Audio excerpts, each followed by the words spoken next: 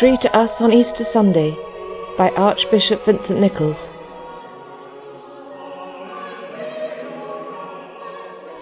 It's Easter Sunday morning, and we sing triple alleluias.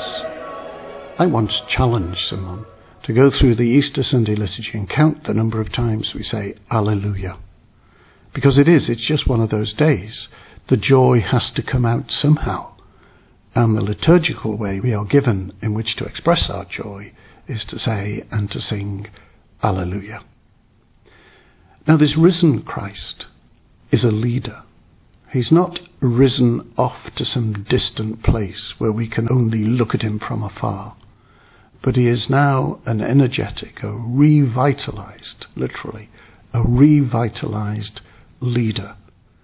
And he leads us primarily to his Father, but asking us in the power of the Holy Spirit to make that pathway clear through the time in which we live.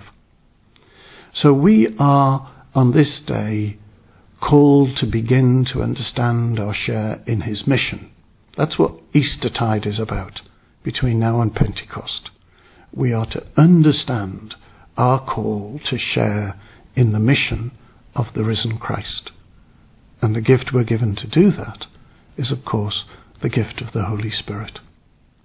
So we, like Mary and John, run to the tomb, like the disciples, try to understand what on earth has happened, how all of these things have changed, how we have changed, because suddenly the parameters of our vision have been blown open.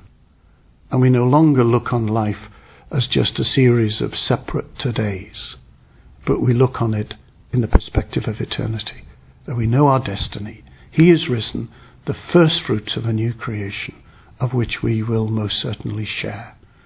And when we see that, then we know where our true hope lies. And so we sing today, Alleluia. The Lord is risen. Let us give him the praise and the glory and be part of his saving work today.